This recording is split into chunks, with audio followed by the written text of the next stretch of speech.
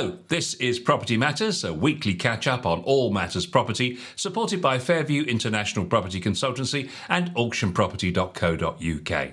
And we're live every Sunday from 10 a.m. on YouTube, Facebook and our website propertymatterstv.co.uk. If you're watching on the website, don't forget that Google review button. Leave us a review there if you would. And you can also leave your comments where you're watching us today, just in the comments section below. And if you'd like to email, it's hello@propertymatterstv.co.uk.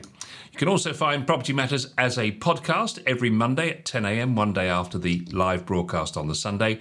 And also you can find us live on a Monday on Dilsa Radio as well. Let's take a look at the property news with our property expert, Joe Joshi.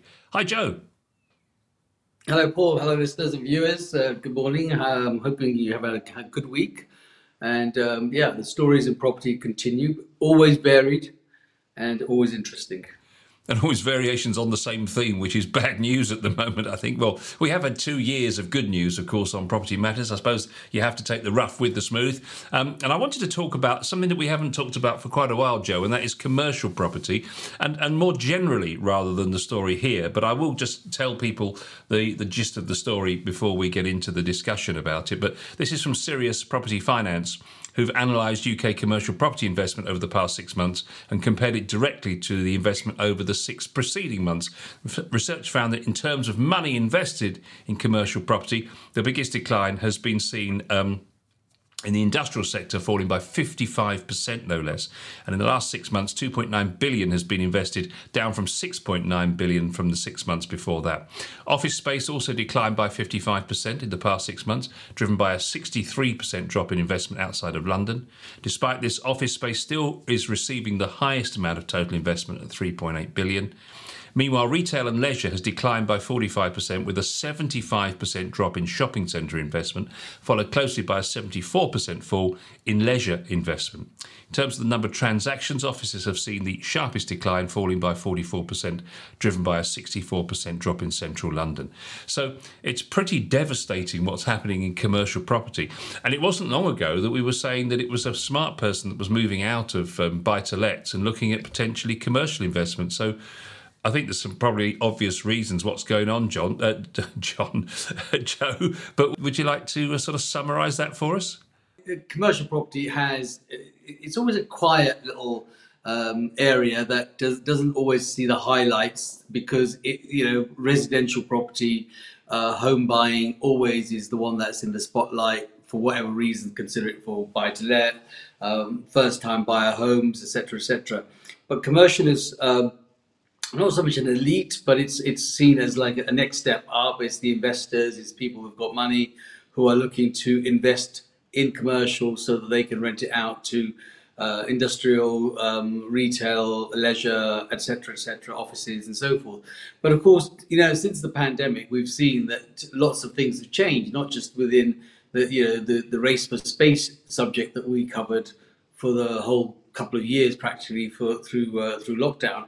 But also the situation, the effect that it's had, that pandemic had on commercial property. For example, the retail sector is really on a decline, mostly because a lot of things went online. So there's a lot more depots, there's a lot more distribution centres, and a lot more online shopping that went on. So of course, the retail sector started to have its shops and so forth started to close, and that meant that people didn't think it was as good an investment, though it has certain other quirkinesses about it that could make it a good investment. But certainly, high street locations started to cause a problem. They started closing a lot.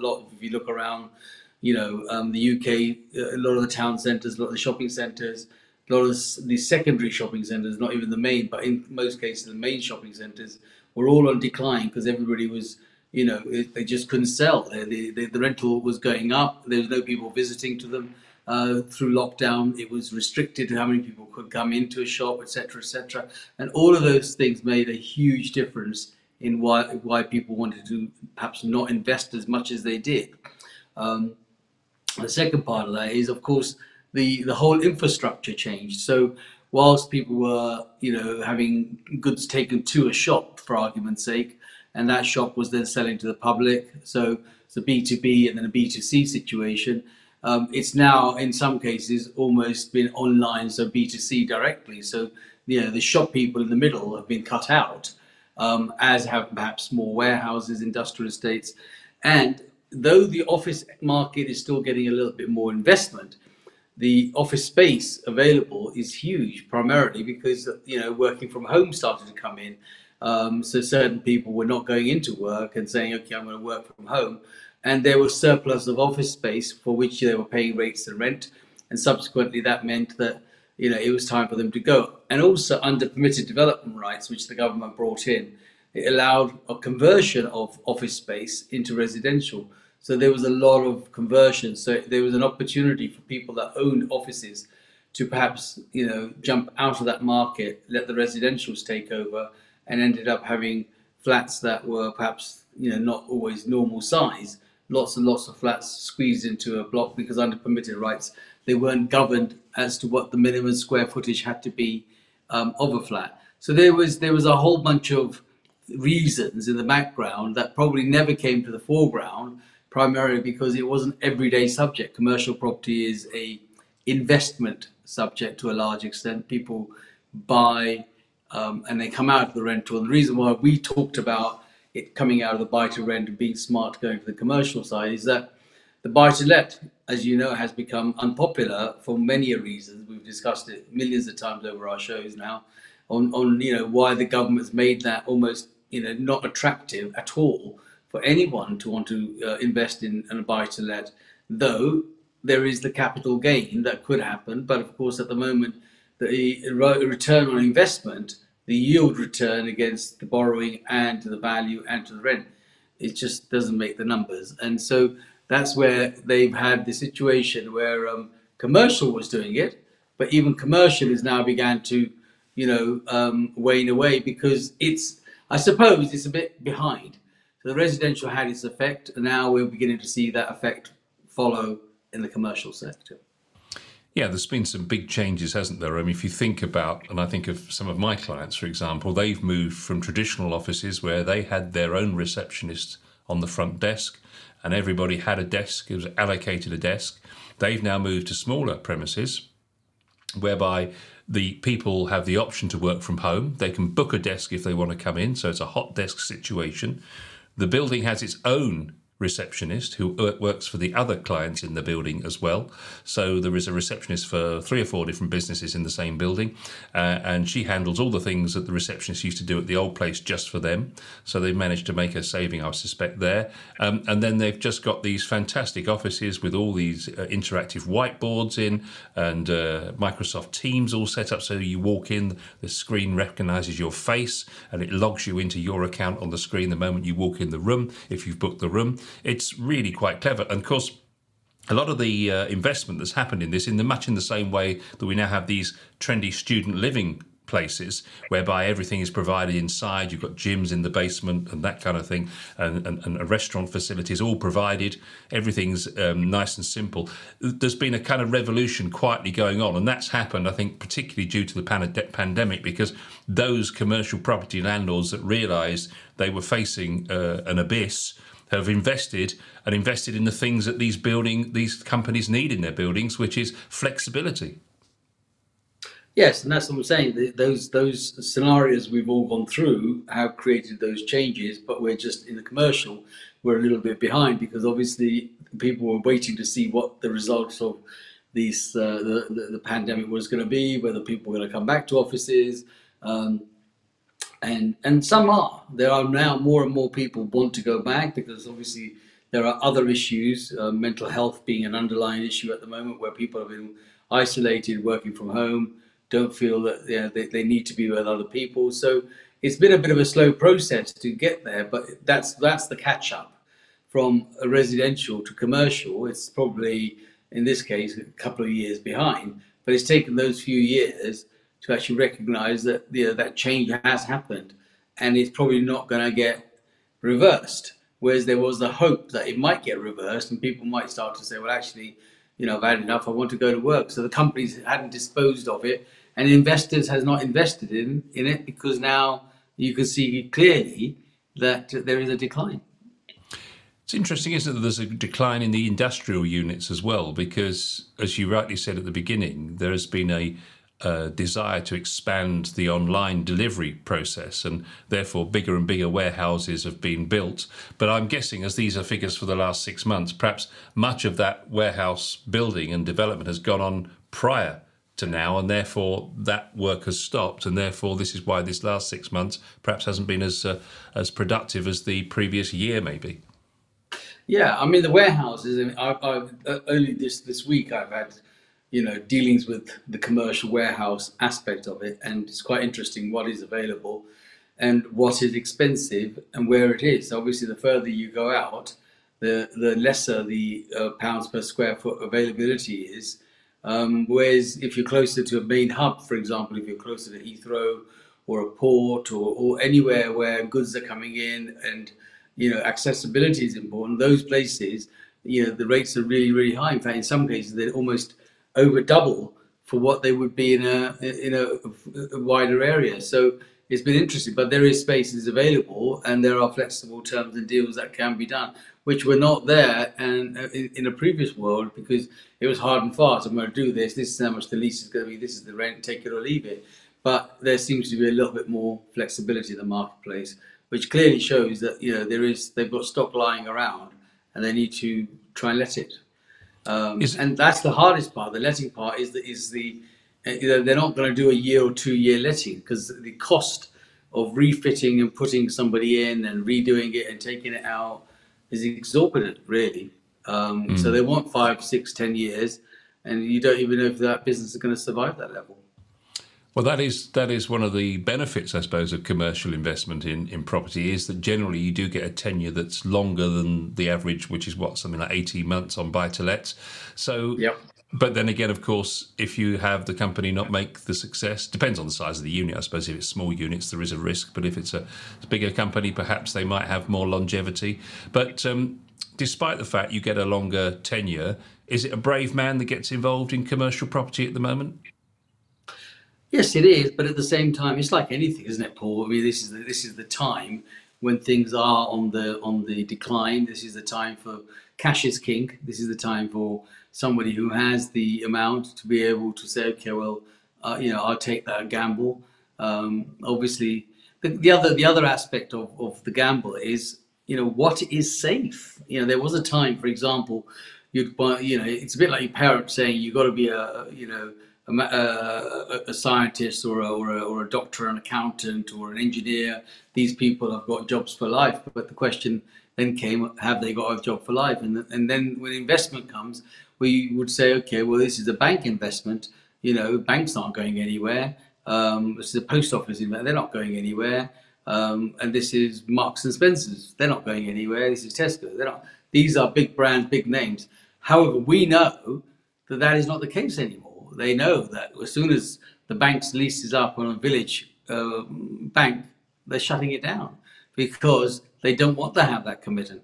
So the question you have to ask is, are they still a good investment? Are banks a good investment? Forget about you and me as an investment. Are banks a good investment? The answer is probably no, because you don't know at what point you think that you've bought a bank as a tenant, producing a good return on your investment. But the minute the lease is up or the break clause comes into the lease, they'll exercise it and be off. And then you could be holding a baby. You could be in a property that you bought at a price producing a certain investment, but that investment has decided that it no longer wants to be there. And by just doing that, it's knocked your price right down. So, yeah, you've got to be very careful. But at the same time, cash is king. It is interesting, isn't it, how the after effects, the aftermath of the pandemic is changing so much of what we know as sort of rock steady knowledge in our world. And this is a great example whereby, some people saw the opportunity to rethink the whole thing, such as some of these more forward-thinking commercial landlords. Now they have these really dynamic opportunities for commercial investment, where they, as I was saying earlier, where they've put in all the facilities and everybody hot desks, and you can book it from an app to go into work if you need to. Otherwise, you work from home. And we had no idea that was even going to be something that was going to be available prior to the pandemic. So it's and the more I look across life in general, the more I see that a whole of preconceived thinking has been thrown up in the air, and it's all come down in a different order. Absolutely. When you think about hot desking, for example, or looking at different ways to invest, I mean, who would have thought that you could buy a tail or a leg or a hoof of a horse? And yet now there are people in consortiums getting together because not one person wants to invest in it. They're inviting lots of people into the same thing, and it's the same as whiskey, for argument's sake. We all like a little tipple of the old whiskey here and there, but there was a time when nobody wanted to know about that. But now you can have, investment in whiskey because people are doing things in what we call bite-sized pieces, and there's more of it and lesser risk. So the risk has been spread. And that is also becoming the same thing in commercial property in some ways, because people are thinking, well, actually, I'm going to be putting, 1.5, 2, 3, 4, £5 million in this. Some of it's going to be the bank, some of it's going to be me and my mates, and some of it's going to be, X, Y, Z. So you've got to think about it. Even the best formula that has had the most success, John Lewis Partnership, has had to rethink its strategy, where they think that maybe that's not the way. I mean, big stores in Oxford Street, which was almost a taboo. First thing, it was hard to get into Oxford Street, and now those big companies are shutting their big stores down because their customers are getting things delivered to the house, as opposed to being there. So they don't need a massive great store in the middle of Oxford Street or Regent Street or wherever it is. They're rethinking their whole strategy and looking at maybe lots of little units or what I call bite-sized businesses. Indeed. Let's move on to our next topic. And again, this is a more general conversation because we haven't talked about repossessions, and obviously we're talking about interest rates going up and up and up and up, and we're talking about potentially moving up to as far as 5% very shortly, perhaps potentially. And the research here this week has revealed that the number of homes being repossessed across the property market in England and Wales remains largely static since interest rates started to climb. So this is a surprise. House Buyers Bureau analysed government data which shows that some 3,219 homes were repossessed between December 21 and December 22, a marginal 0.4% increase when compared to November 2020 to 2021, prior to the first Bank of England interest rate hike. In the east of England, just 59 homes have been repossessed since December 2021, a drop of 46% versus the same period prior. Across the London property market, repossessions have fallen by 18%, while the southeast is down 12, down 3.9 in the southwest, the northeast down 1.1, northwest 0.7. They've all seen reductions. So despite the fact that everyone's finding it harder and harder to meet these increasing mortgage payments and all these people that are coming out of fixed rates and having to remortgage, it doesn't seem to be that they're losing properties. Now, I wonder whether this is the fact that people are somehow finding the money, or whether it's the banks being a little bit more prudent about whether they throw people out or not. Yeah, it's a good subject to bring up, Paul, and it's an interesting one because one does think that there should be an influx of properties that are in possession. But there are a number of things that I believe, and I'm not saying that I'm the expert on this one, but I believe are making this happen the way it is. And that is, number one, I've always believed that most people in their minds have always been prepared for the interest rate hike. Perhaps not at the speed it's gone at, but I have had many conversations, and most people have said genuinely, it's not a surprise. They were really low for a long, long time. But yeah, I'm not surprised that the interest rates have gone up. I think the bit that has been a problem for us is the utilities. That is where the problem comes. The utilities have got to stupid prices, and we didn't expect that. So I think that's the bit that's probably caught people off the back. Now, the fact that the two have combined does make the situation, more increased for repossessions. However, then you're going to get the banks and, of course, the government and local government in the background, sort of saying, "Look, if we start repossessing these people, we got to house them, and we actually haven't got any housing at this moment in time.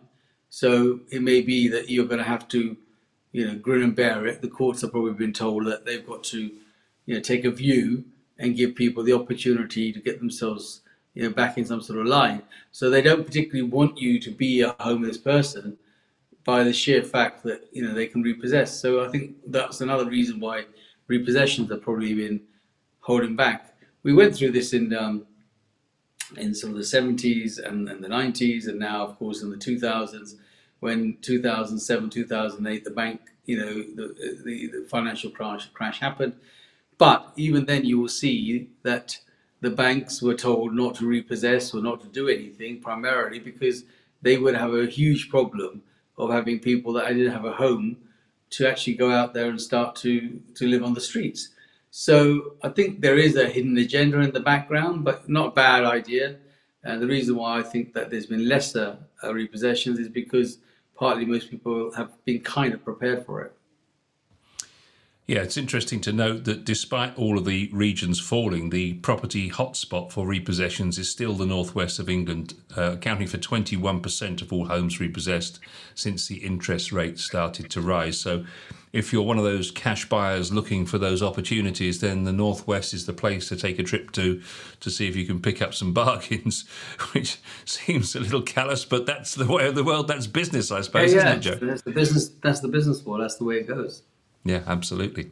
And looking at our final story today, we wanted to focus about first-time buyers and where they're getting their advice. And this is interesting because it seems that young first-time buyers are looking to TikTok as a search source of guidance, which is a new one on us, followed by Instagram and Facebook as well. So they're going into groups that are property groups and asking advice from each other. And they're also looking particularly for things like, decorating hints and that kind of thing. And I thought that was an interesting topic to talk about because, I mean, one of the dangers, I suppose, of social media, particularly with things like financial advice, is the fact that, of course, it's completely unregulated and, one man's truth is not necessarily the real truth. Yes. So it's interesting that the first-time buyers are turning to social media primarily because it's at fingertips. That's where the problem comes. So people think, oh, I've got a question, let's Google it. I've got a question, it came up on Facebook. Got a question, something's come up on Instagram, someone's giving you an answer, and so forth. So I think that's probably it's about the ease of saying, how do I get it? Are they getting the right advice? Are they getting the right guidance? That could be questionable because they could be asking the wrong person. And the problem with the internet, it's got a lot of good things, but it's equally got a lot of bad things. And the bad things are that you don't know always who's behind the answers. There could be scammers. There could be people that are just saying things because it makes people do something that they need to do. So obviously first-time buyers are always trying to look for the best guide. As an agent, we've always been open to anyone picking up the call and asking us to do that. Anyone that is looking to do that should always make sure that they're talking to somebody who's got knowledge and is established and has some sort of longevity and some history and maybe recommendation. That's a good way of looking at it. If somebody's bought or sold or done anything, they should always take advice and take guidance and maybe speak to them if that other person was comfortable with them. And if not, then yes, then they do go to social media and they go to Google or they go to all these other pages where they feel that they can find the answer to their problem. It's a generation thing in my mind. And as a generation, it's just easy to Google things and go on Facebook and so forth than it is to actually do the research and walk into the high street and talk to an agent, sit by their desk and have a discussion. It's just time, and so time-wise, it's just easily done on a smartphone. 25% of 18 to 35-year-olds had looked to social media for advice during the initial process, and I suppose that could be, asking for recommendations for people like financial advisors, perhaps, or agents to talk to and that kind of thing. But it's interesting, as you say, we've become a Google nation, haven't we? Where we just look it up online and fact check everything if you're wise. But I suppose at some point, during the process, of course, if they're looking to make an offer on a property, they're going to have to get involved with professionals. I mean, you can't literally do your sale over social media. So at some point, they're going to have to come in and get the correct advice. I suppose that's the reassurance, isn't it? Yes, I mean, whether they go into somewhere or whether they actually make physical contact with someone that has got the experience and knowledge and been recommended, that's their choice. But yes, the question is, and the subject is about social media and where they go for advice. They go for advice and as a generation because that's what they know. They don't know anything different. And it's quite shocking that they don't. And they don't listen to their parents because they think, well, you're in the archaic time. Things are done differently nowadays, and on you go, Google that question, and here's your answer, and here's the person, and here's the person that's going to do this, and so forth. So, yeah, I think it's just become easier. But all I would say to anybody that's listening or watching is, beware, take a recommendation, speak to people that have been in the business long enough, and and we're here to advise you if that's what you needed to do. It's reassuring that the major terms that are most searched are things like general DIY hacks, gardening advice, how to reduce costs, how to maximise space. So that's probably post-purchase information that is top of the tree. But again, it's important that professionals in the industry, such as yourself, are across those sectors putting bona fide advice out there too. Well, I mean, from a personal point of view, having been in the business and industry for as long as I have, we have had experience across the board from, I say it from inception, i.e. the dream, the idea of buying or renting a home, right the way to actually moving in and helping you with removals and if necessary with recommended carpet people, tile, anything really, because it comes to our desk all the time. There's always someone somewhere that we know that has dealt with it. Some have bad experience, some have good experience. Of course, we will share you the good experience ones because we don't want to share the bad ones. But the reality is that we do have access to all of those kind of people. And, an agency is not a bad place to actually pop into in the first place to get guidance and advice. But we are lazy to get up and get in a car and go to an agency. So you're going to do it all online. Well, you can now virtually, just like you and I are here virtually. Customers can be virtually through, what do they call it, Facebook and FaceTime and all that kind of stuff. You can actually connect with people and have a direct conversation and get some advice and guidance. And that tells you my age, you see, when I say Facebook and FaceTime and all that kind of stuff, because obviously I'm a real person. I prefer someone to sit across the desk and talk to me about it instead of being virtually. But needs must and the times must, and that's what we do. I can see from your comments that you're right together on all of this social media stuff, Joe. But I'm right there, mate. I'm on it. I can see. I'm like the man. Yeah. Yeah. And I think to wrap these stories all up, whether you're looking for advice on commercial property investment or whether you're in difficulty with arrears on a mortgage and you're looking to avoid repossession or looking at how you can organise and plan for the future when things are tough, or even in the situation there where you're a first-time buyer, the importance of professional advice is really, really important. And I suppose the other point to make is that you've got to open up and communicate. You've got to reach out. They don't come to you, particularly things like repossession. You must talk to your lender and have a conversation and be social. Absolutely. Look, communication is the answer to the problem. It's as simple as that. If you don't ask, you don't get. You've got to raise that subject, and if in doubt, shout, and that's it. So whether you do it online or whether you go and knock on someone's door, you pick up the call, everything is available. Don't be shy in asking, and we're there to help as much as we can. And if we can, please get in touch. And that's all we have time for this week on Property Matters. We'll see you same time next week.